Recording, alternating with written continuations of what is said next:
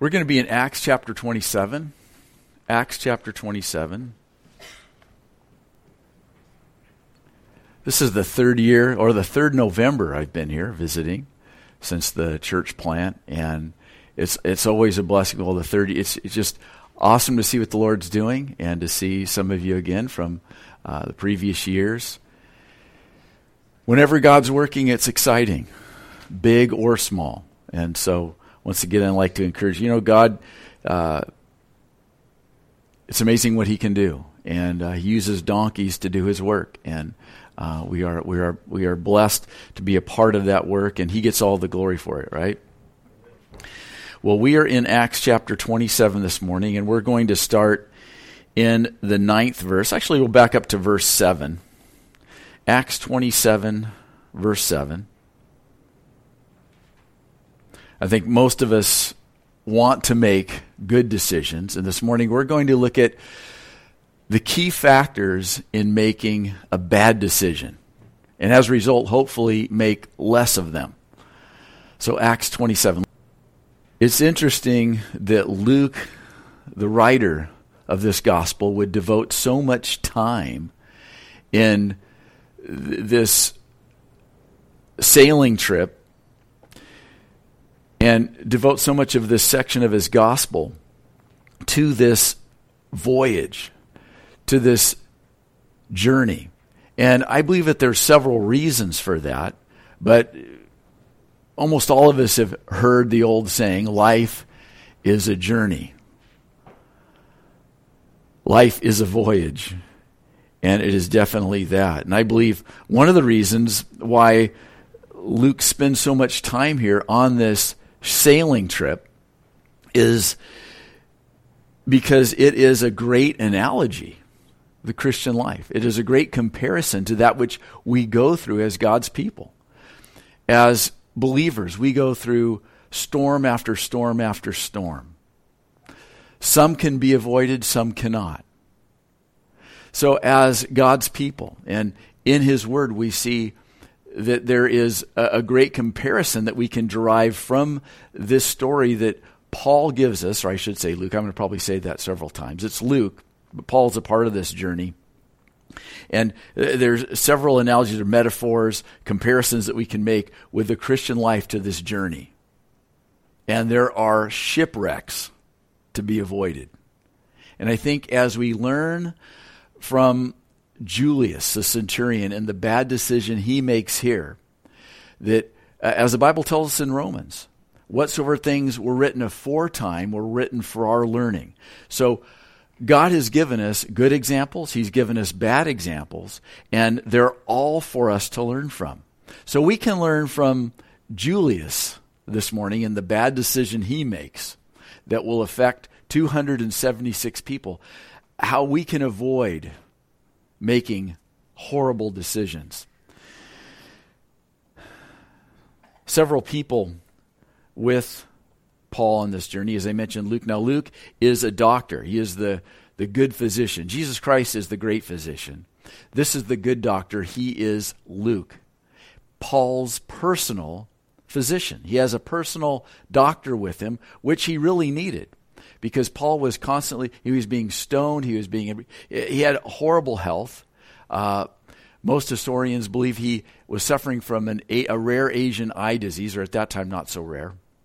But an Asian eye disease, it could have been that he was suffering from several other ailments.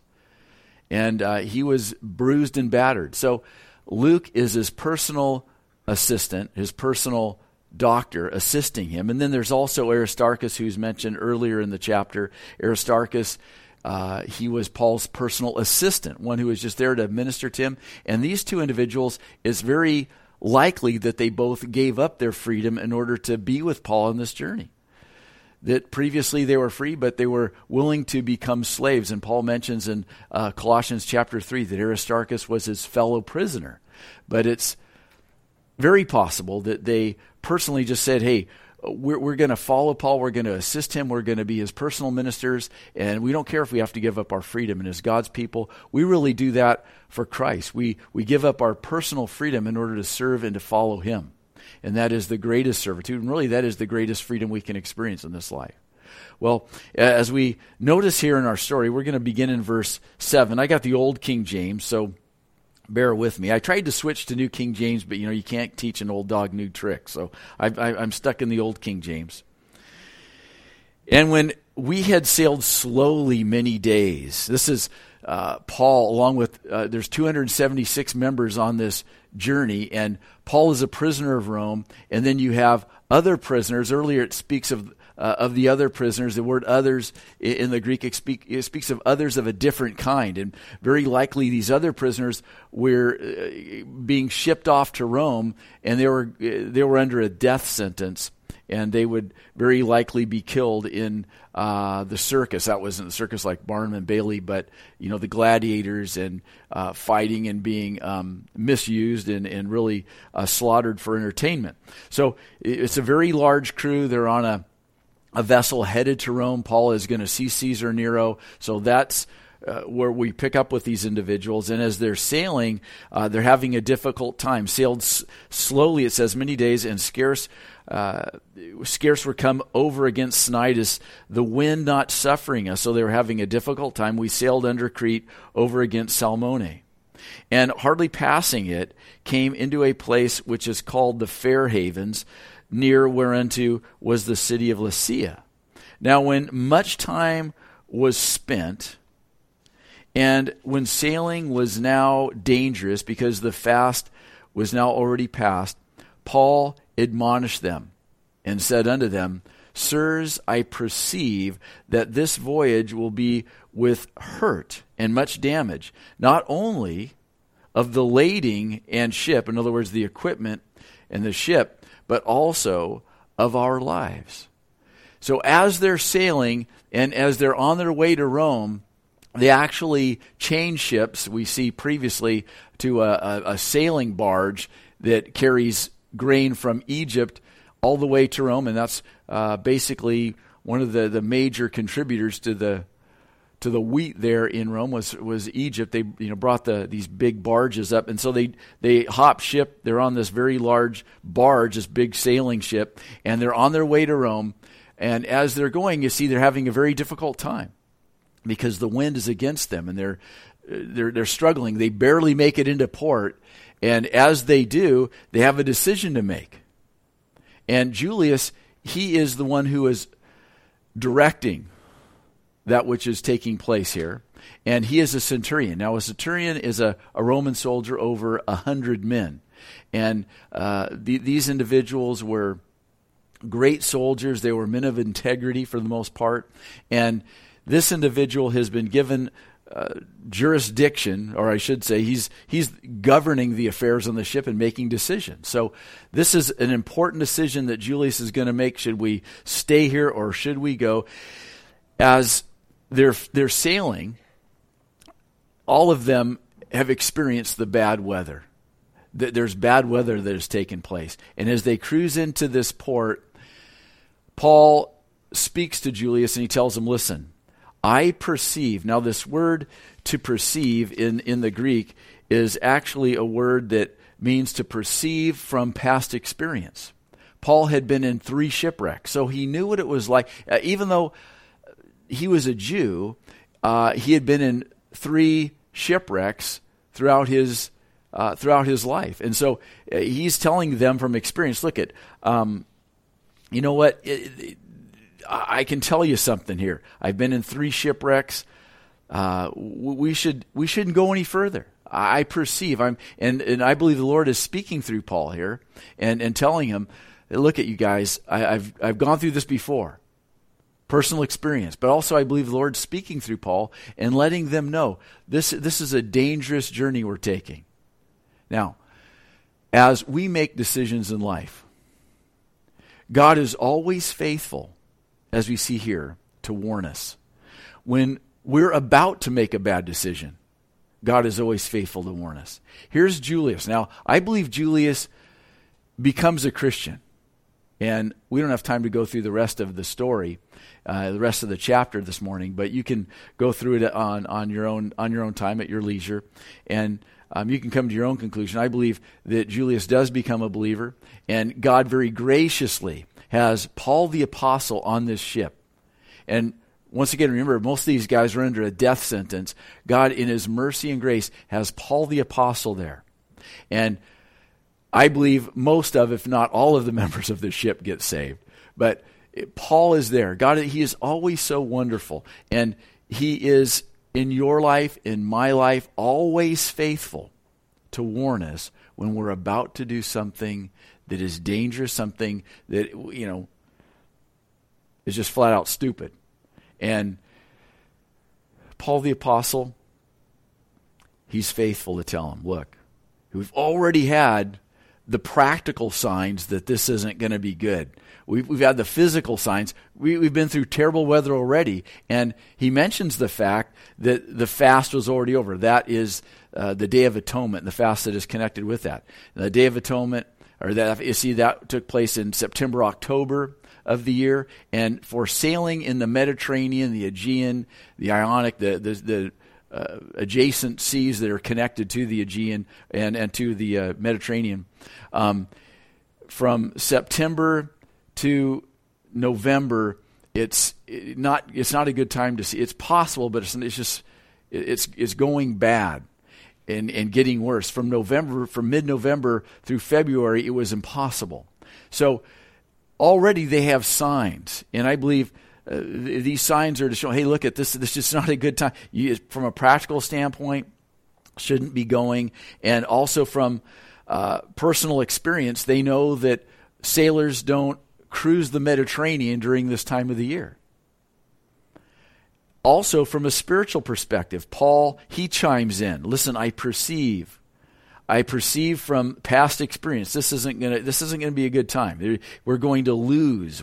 There's going to be damage that's going to take place. Now, in verse 11, it tells us this, a very important word, nevertheless.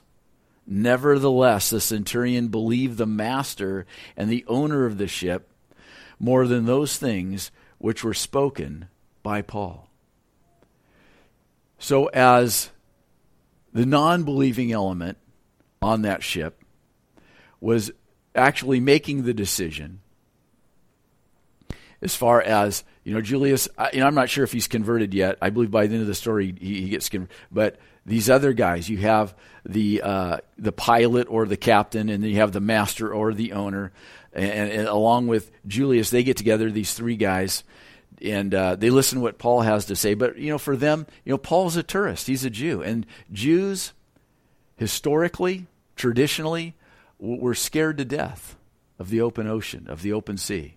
They had the Sea of Galilee, a 5x10 lake there in Israel, and that was big enough for them. But beyond that, the Mediterranean, they were not sailors. They were not seafaring. They were not a seafaring people. They were scared of the giant critters that were under the ocean at that time. Just the whales and sharks and all that kind of stuff, giant squid. So they just kind of stayed away. And spiritually speaking, they felt it was just a creepy place. Well, Paul says, hey, I don't think this is a good decision.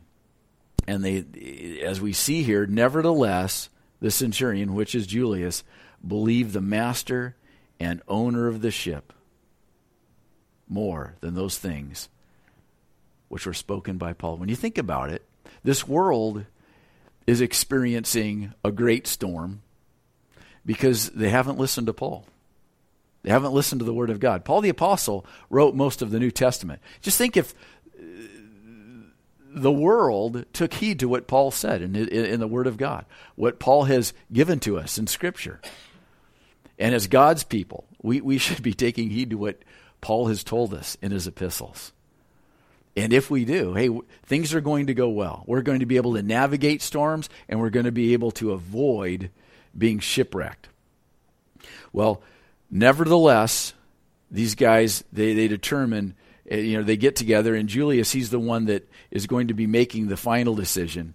But in verse 12, it tells us, and because the haven was not commodious, was not comfortable, it faced the wind, or the direction of the wind there in the harbor itself. It faced the wind. It was open to the wind. Because the haven, the harbor, was not commodious to winter in, the more part advised to depart thence, if by any means they might attain to Phoenix or Phoenix, and there to winter, which is a harbor or a haven of Crete, and lieth toward the southwest and northwest. So we see in this decision-making process, one of the factors was comfortability, just to be comfortable. Hey, this isn't just, we're not comfortable with this decision. Staying here, we're not comfortable. It's just the wrong direction with the wind. But look they could have stayed in that harbor and have been safe. They could have been on dry land and behind the protection of that harbor. But instead, we're not comfortable here. So often, as God's people, what God calls us to do is not comfortable. We must take that into consideration. If we make decisions based on how comfortable we are with them, we're going to make a lot of bad decisions, because God asks us to do many things that we're not comfortable with. Sharing the gospel with people, telling those individuals that we love about Jesus Christ, co-workers, neighbors, family members. It's not always comfortable. Sometimes it is. Sometimes you can't wait to do it. But for many of us, if not most of us, all of us, there are many things that God asks us to do that are just simply, from a personal standpoint, just uncomfortable. Whether it's witnessing, whether it's moving to a new area, whether it's obeying Him. To simply obey God, it takes denying the flesh. I'm not comfortable with denying my flesh, but God asks me, He asks you, in this gospel, in the Gospel of Luke, if any man will come after me, let him deny himself, pick up his cross, and follow me. And in Luke, it tells us daily. It's a daily, putting off the flesh, taking on the cross, putting on the new man, and walking with Christ. And that is denying self, picking up the cross. So, comfortability. Not being comfortable. Julius decides, we're just not comfortable here. I also personally believe, as we look at the situation, they're on a grain ship, that there was a financial factor here. Hey, if we stay here in the Fair Havens, that's a nice place, by the way, isn't it? It sounds just wonderful, the Fair Havens. Hey, we stay here in the Fair Havens, we're going to miss out. We got to get closer, financially speaking. And I believe that was a factor here in the decision that Julius makes. And sometimes when we're stressed out financially, we can make horrible decisions. Well, I'm going, I don't really feel that this is the Lord's will, this job's the Lord's will, but I can make a lot of money.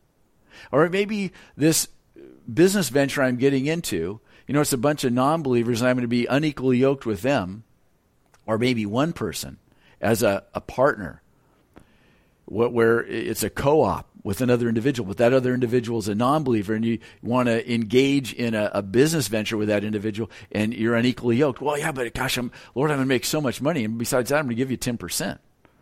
So, Lord, this is really going to benefit you. It's important that finances, money, isn't the bottom line with us as God's people. Hey, I'm going to do this because I can make a lot of money. It's an ungodly, horrible profession, but I'm going to do it anyway because I can make a lot of money. That shouldn't be the basis for the decisions we make. We also see here that Julius believed the experts. The experts, you got the captain there, you've got the owner. These guys are seasoned vets, and nevertheless, the centurion believed the master and the owner of the ship more than those which were spoken by Paul. There are a lot of experts out there. We live in a world filled with so-called experts. When any of them contradict God's word, you always go with God's word. It's a vital lesson for us as God's people to learn. Never go with the experts or the so-called experts when it is contrary to Scripture. God's word is 100% accurate. And Jesus said, heaven and earth will pass away, but my word will never pass away. And there have been, hey, if you've walked with the Lord for any length of time, you know this by experience. The experts so often are wrong. Be careful. The professor, the high school, the biology teacher, whatever, the psychologist, psychiatrist, whatever the case is, politicians, whenever they defy or speak against, give counsel contrary to the Word of God, it will always be wrong. You can trust your eternity. You can bet your life on God's Word. And really, that's what we've done, haven't we, as God's people? We've placed our eternity in God's hands. Lord, I'm believing that your word is real. It's true. And I'm putting my faith in you, not in the experts. Now, hey, it's important that we have experts. We all recognize. I want an expert working on my car. I want an expert working on my teeth. I want an expert, operating on my body when need be. But whenever the experts say something that is not scriptural, and a lot of people have gone wrong. Oh, but the experts told me. He's a professional. He knows more than, Paul the Apostle, and that was a long time ago. It's archaic. Scripture, no, it is not. It is eternal. Well, believing the experts can be dangerous. And not only that, but we see it was a decision made in haste. A decision made in haste. And because the haven was not commodious to winter in, the more part advised to depart thence also, if by any means they might attain to Phoenix. Hey, we got to get out of here. We got to, it was only a 40-mile journey from where they were to Phoenix, and another harbor, not in Arizona, but there, in Asia Minor, which would have now Southern Europe. Got to get there quick. Look, as God's people, that will always get us in trouble. So often, as believers, we are called to wait on the Lord. He that believeth, it tells us in Isaiah 28:16, he that believeth shall not make haste. And Old King James is not going to make a hasty decision or just push things through. Just to really make things happen. I got to get this thing done. In Isaiah chapter 40, it says, "They that wait on the Lord, they that wait on the Lord shall renew their strength." Isaiah 40, verse 31. So often as God's people, we must wait. We sing the song, we must wait. I can't sing, but we must wait on the Lord. And it's difficult, isn't it? I don't like waiting on the Lord, but I have found that, as Julius is going to find out, that it pays off. And you make a whole lot better decisions when you just wait on the Lord. We also see that Julius, he uses a means by which, one of the ways by which he makes this decision is that he takes a poll. He gets the majority to give their decision. And look, this isn't the way God does things. The majority rules, that works in some situations. When you're with a bunch of people and you're trying to figure out where to go eat, hey, the majority rules. And in this country, when we vote, the majority rules for the better, for the worse. But look, God isn't running a democracy in our walks with Him. He's running a theocracy. It's God. God is ruling and reigning. And He's not saying, well, Mark, I'm really glad you got this majority opinion on your side because now I changed my mind. God doesn't do that. His counsel is immutable. It is sovereign. So God, He's not looking for a majority decision. He's not asking for pointers. He's not considering the general consensus. But so often, even as God's people, we think, gosh, everybody thinks this is the right decision to make. Everybody is doing this kind of a thing, even as believers. And there's no way that many people can be wrong. Yes, they can. As we study Scripture, we find from Genesis to Revelation, as we study the entire Bible, generally speaking, virtually on every single occasion, the crowd is always wrong. The majority is always off. So you should take that into consideration. Hey, I'm looking to you, Lord. I'm not looking for the majority. But Julius, you see, that's where he was at. And hey, it's 3 against 1. He takes the poll, 3 against 1. Paul, going a different direction. And if you can imagine, wouldn't it be wonderful to have Paul with us all the time? Hey, Paul, what do you think about this? Paul, what do you? The bad thing about that is we have a tendency to want to ask Paul about everything instead of going to the Lord. And in reality, as God's people, we have much better because the Holy Spirit is with you. Christ in you, the hope of glory, and He's here to help us navigate life. And so we're to be dependent upon Him. And Paul has given us the Word of God, the Holy Spirit speaking through His Word. Well, majority rules is out as God's people. Then we see in the next verse 13, and when the south wind blew softly, supposing they had obtained their purpose, loosing thence, in other words, they hoisted up the anchor, they sailed close by Crete. Now, this was the clincher, because the weather had changed. And so often as God's people, we are fooled by outward appearances. Remember, in the Old Testament, way back in 1 Samuel, we have one of the most godly men in the Bible. His name was Samuel. He was a judge over Israel. He was ruling over Israel. He was also a prophet. And God had told him to go to the house of Jesse to select the next king. Jesse, he has many sons. And he's looking, surely this is the Lord's right. But as he's with the Lord, he's not bearing witness to all these good-looking, tall, wonderful sons that Jesse has. And so he's going, gosh, you know what? You got a lot of, tall, good-looking guys here, but the Lord hasn't chosen any of them. You got any? Is there any other son? No, well, I do have another son. He's just a kid, though. He's out tending the sheep. Bring him in. And as soon as he sees him, behold, the Lord's anointed. Just probably 12 or 13 years of age. Nobody in Israel would have chosen, even his own father, but God chose him. And remember what the Lord said, gently rebuking Samuel? Man looketh on the outward appearance. God looketh on the heart.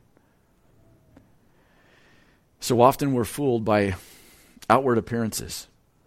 And the devil knows that. So be careful, be discerning. Paul perceived. He saw beyond what everybody else was seeing. We need to be able to discern beyond the physical, into the spiritual. See, past the veneer of what everything looks like. And to see how the Lord sees things. Discerning, using the wisdom that God gives us in His Word and by the Spirit, by His Holy Spirit. So this here, the decision being made because hey, we've got this wonderful south wind blowing. This is beautiful. This is perfect. What does Paul know? The guy's, he's a Jew. He doesn't know what he's talking about. He doesn't know but 2 Corinthians 5, what did Paul tell us? We walk by faith and not by sight. So be careful. The enemy's great at making things look a certain way, painting a picture. Look deeper. We're to also look, past the temporary. What it means from a temporal standpoint, and look at the long run. What does God say? What does He say from an eternal perspective? Well, we're going to see that these experts, obviously, they're going to be wrong. So they take off. They hoist anchor, verse 14, but not long after there arose against it a tempestuous wind. That word tempestuous, so we get our English word for typhoon. So it's a typhoon, very wind, called Euroclydon. It was about a month ago. You guys experienced some horrible weather here. So it was one of those kind of things. It's just not windy, kind of a blown out victory at sea situation. This is where you're just holding on for dear life. It's a white knuckler, and it is just wind is blowing. And this is very, very important for us as God's people. It says tempestuous, a typhoon, but it's called, this storm in that area is called the Euroclydon. It sounds like one of the monsters that Godzilla fought, right? The Euroclydon. It really means literally a northeasterner. It's a wind from the northeast. And where I'm from California, those northeast winds are cold and they're strong. And that's kind of the predominant wind in Lompoc. But not like this. We don't ever get typhoons or hurricanes. It's right away. They leap for, oh, this is wonderful. This is great. And as God's people, when we disobey the Lord, when we rebel against God and we do that which is contrary to God's word, sometimes things will go great. You go, wow, God's word must be wrong. Look, it's temporary. Things are going wonderful. I thought it was wrong for me to do this in business, but man, you should see how much money I'm making. Just wait. Just wait. Storm's coming. Euroclydon, the northeasterner. And when the ship was caught and could not bear up into the wind, we let her drive. Notice how quickly man loses control. Hey, everything's going wonderfully. Couldn't ask for more. Notice how quickly things change. And for us as God's people, you might be doing well. Might think things are great, even though you're compromising or just flat out being disobedient. Look, it's going to get bad. And it is amazing how fast, how quickly, isn't it, we lose control. You look at the world. I think they got everything, they batten down the hatches. We live in a world that's out of control. And it's because they've disobeyed God. But with people, with these guys, these are seasoned vets, and immediately it is so bad that there's nothing we can do. This is just out of control. And when people live in rebellion and they're experiencing, they've sown to the wind and they're reaping the whirlwind, things are out of control in their life, and it becomes evident very quickly. So they just let the thing go. There's nothing they could do. Let it drive. And running under a certain island, which is called Clauda, we had much work to come by the boat. And, verse 17, which when we had taken up, they had a dinghy behind them. And so they come underneath an island, which gives them a short respite of, it gives them a break from the wind, but it's still bad. With that break, they're able to hoist in the dinghy, put it on board, and then they keep sailing. So that's still out of control. They have a brief moment where they're able to bring the dinghy on board and could not bear up into the wind, let it drive, and running, we read that, verse 17. So they get help. It says they used helps undergirding the ship. This is called frapping, where they use metal cables to tie around the ship. They run them around the ship, and then they winch them tight so that, those ships are obviously, they're made out of wood. So they just bring everything together in order to kind of a last-ditch effort to hold things together.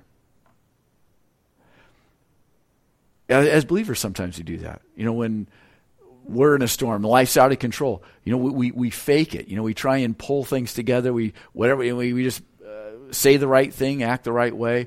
Then we get home and collapse. God knows. And humanly speaking,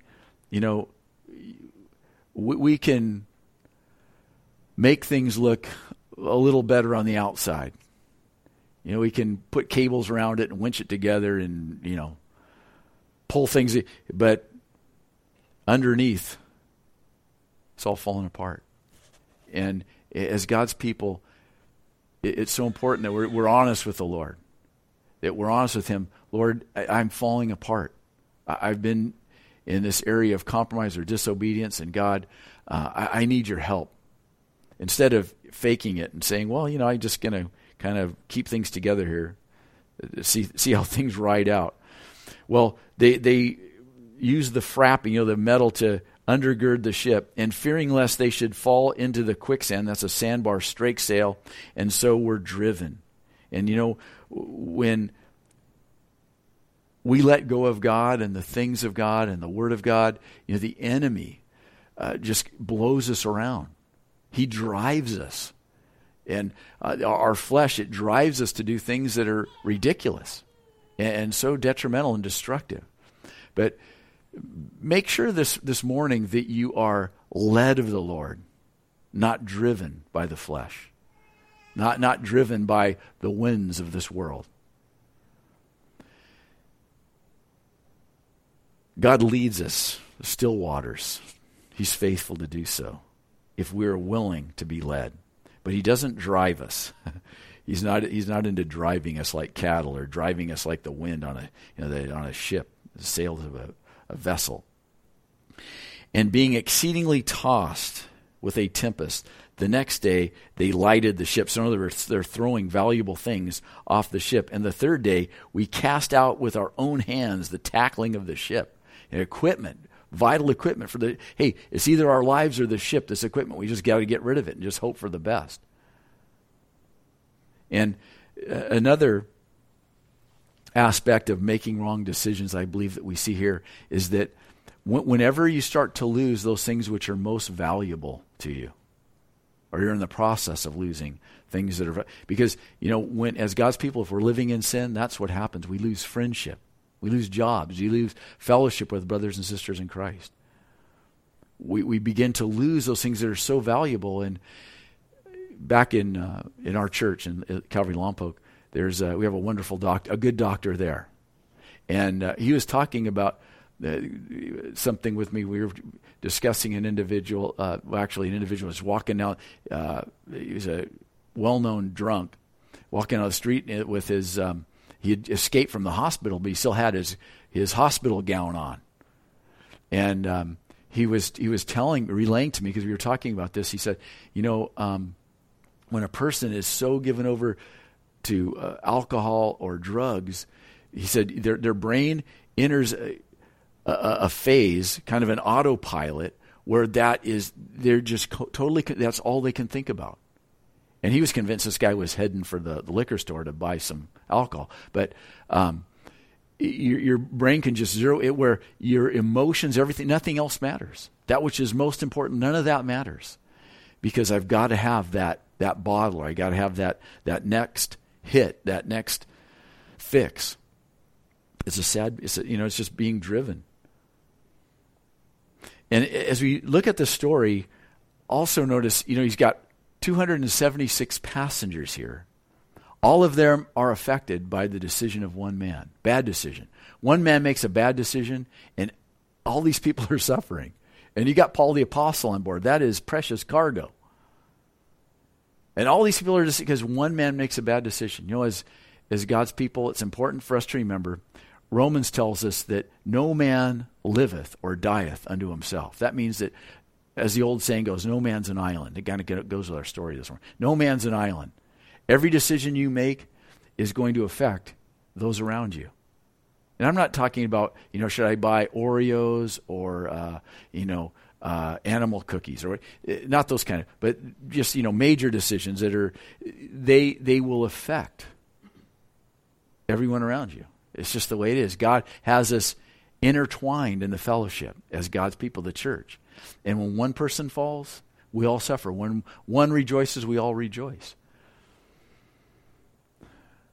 When someone else is weeping in the body of Christ, we weep with them. But we affect one another. We're the body of Christ.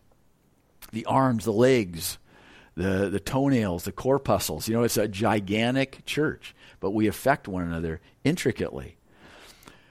One man's bad decision, 276 passengers affected. And it's a common tragedy. When you think about it, being impatient, listening to expert advice over the Word of God, following the crowd, the majority rules kind of thing, trusting ideal conditions that are contrary to God's Word, not walking by faith but walking by sight. It's easy to do those things. It's easy to get in trouble as a believer. It's just really easy. And the devil's out there prodding you. Oh yeah, go here, do that, say this. On a constant, we're constantly being tempted by the enemy. We're constantly being confronted by temptation, the things of this world. And man, we really need to be those who are depending upon our captain, the captain of our salvation, Jesus Christ, looking to him, looking to Jesus, the author and finisher of our faith. They're throwing out all the tackle, the equipment, and very likely all their food. But it says in verse 20, and when neither sun nor stars in many days appeared, and no small tempest lay on us, all hope that we should be saved was then taken away. Absolutely hopeless. Hey, there's no way, humanly speaking, we can. And they spend 2 weeks out on the ocean. Yeah, that's a long time to be that ship just floating around, and there's sharks, and it's just, hey, we just absolutely gave up. We recognize that it was humanly speaking absolutely hopeless. And this world, it's hopeless. Outside of Christ, it's hopeless. And when you consider this situation that they're in, hopeless state, they're looking to the sun. They can't see the sun. They can't see the stars. It's just one of those kind of storms where it's continually dark for 14 days, 14 nights. Horrible. I've been out in the ocean when it's been huge, 20-foot swells. And just on a boat going over those swells, and you go with you can't see the land, and you're just going, wow, it's very intimidating.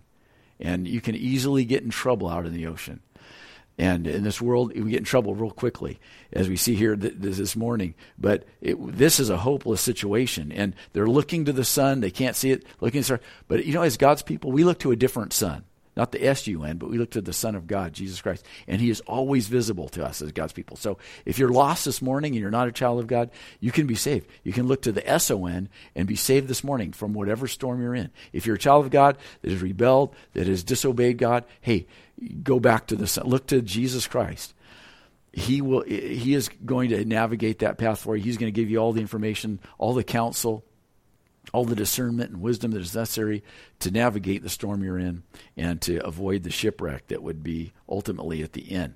Well, as we close this morning, it's important for you to realize, Julius made a bad decision. This morning, it's important that you make the right decision. You think of the decision that Julius made, how important that was. In fact, the 276 people. There's a more important decision this morning for you if you don't know Jesus Christ. And that is to receive him as your Lord and Savior, as your captain, and to put your faith in him. Because he is the only hope. He is our blessed hope. And if you will put your faith in him, if you don't know Christ this morning, if you'll put your faith in him, he will save you. Look, this ship is going, this world, analogous to a ship, this ship is going down. I think all of us can see that this morning. God can bless us as the ship is going down, but it's going down. We know that from Matthew 24. We know Mark 13, Luke 21, Book of Revelation. This planet is headed towards tribulation, and it's sinking. And there is only one hope, and it's Jesus Christ. He is the lifesaver. Probably the most famous shipwreck of all time, the Titanic. And think about this for a minute. The night, let's say 2 hours before the ship goes down, a couple hours, who is the most popular person on the ship? Who is the richest guy on the ship? Who is the most beautiful woman on the ship? Who is the most handsome guy? Doesn't matter. They all experience the same fate. No, you say, oh gosh, I wish I could have been that famous person on the Titanic. No, I'm glad I wasn't. Hey, this ship is going down too. And God, He's there to counsel you so that you don't make the same bad decisions that non-believers have made for thousands and thousands of years. It's time to jump ship. Hey, to get on board with Christ. And I didn't start out thinking of all these puns and stuff. Just kind of. But look, don't be a castaway. Gilligan, Skipper, the rest of them. Hey, make sure, and that's a scriptural term. Paul uses that term, castaway. You want to make sure that you're on board with Christ, and He wants to direct your life from here and all throughout eternity. And without Him, it is hopeless. Doesn't matter who you are, what you've done, where you're going. The only possible means of salvation and hope is in Jesus Christ. Let's pray. Father, we thank you for your grace, your mercy. And Lord, first of all, we want to pray for those who are here this morning that might not know you. And we pray that they would put their faith in you, that they would look to you at this time. And Father, that they would be saved. And with heads bowed and eyes closed, if that's you this morning, and the Holy Spirit, He lets you know. You know what? It's very uncomfortable. He convicts you. And the Father draws you into His kingdom. And it's a very difficult time for a non-believer because it's convicting and it's uncomfortable. But if that's you this morning, don't worry about being comfortable because you'll be comfortable for all eternity. It might be bad here, but you want to make sure that you're saved for all eternity. The ship's going down. And if that's you, you can just simply, in the quietness of your heart, if you want Christ, you can repeat this prayer after me. God will hear your silent prayer. Father, forgive me for my sins. I receive Jesus Christ as Lord and as Savior of my life. I believe that you died, that you rose again from the grave. And right now, I give you my life. I put my faith in you. And I ask that you'd fill me with your Spirit. Father, as your people also this morning, we pray that, Lord, for those of us that are going through great difficulty, stormy conditions, Father, we pray that we might listen to your instructions and realizing, God, that you know the beginning from the end, and you know exactly what we need to do. May we be faithful to obey you and to turn from those decisions that we know are wrong, and that we might honor you with our lives, denying ourselves, picking up the cross, and following you. And we ask these things, Father, to your glory. And we ask these things in Jesus' name. Amen.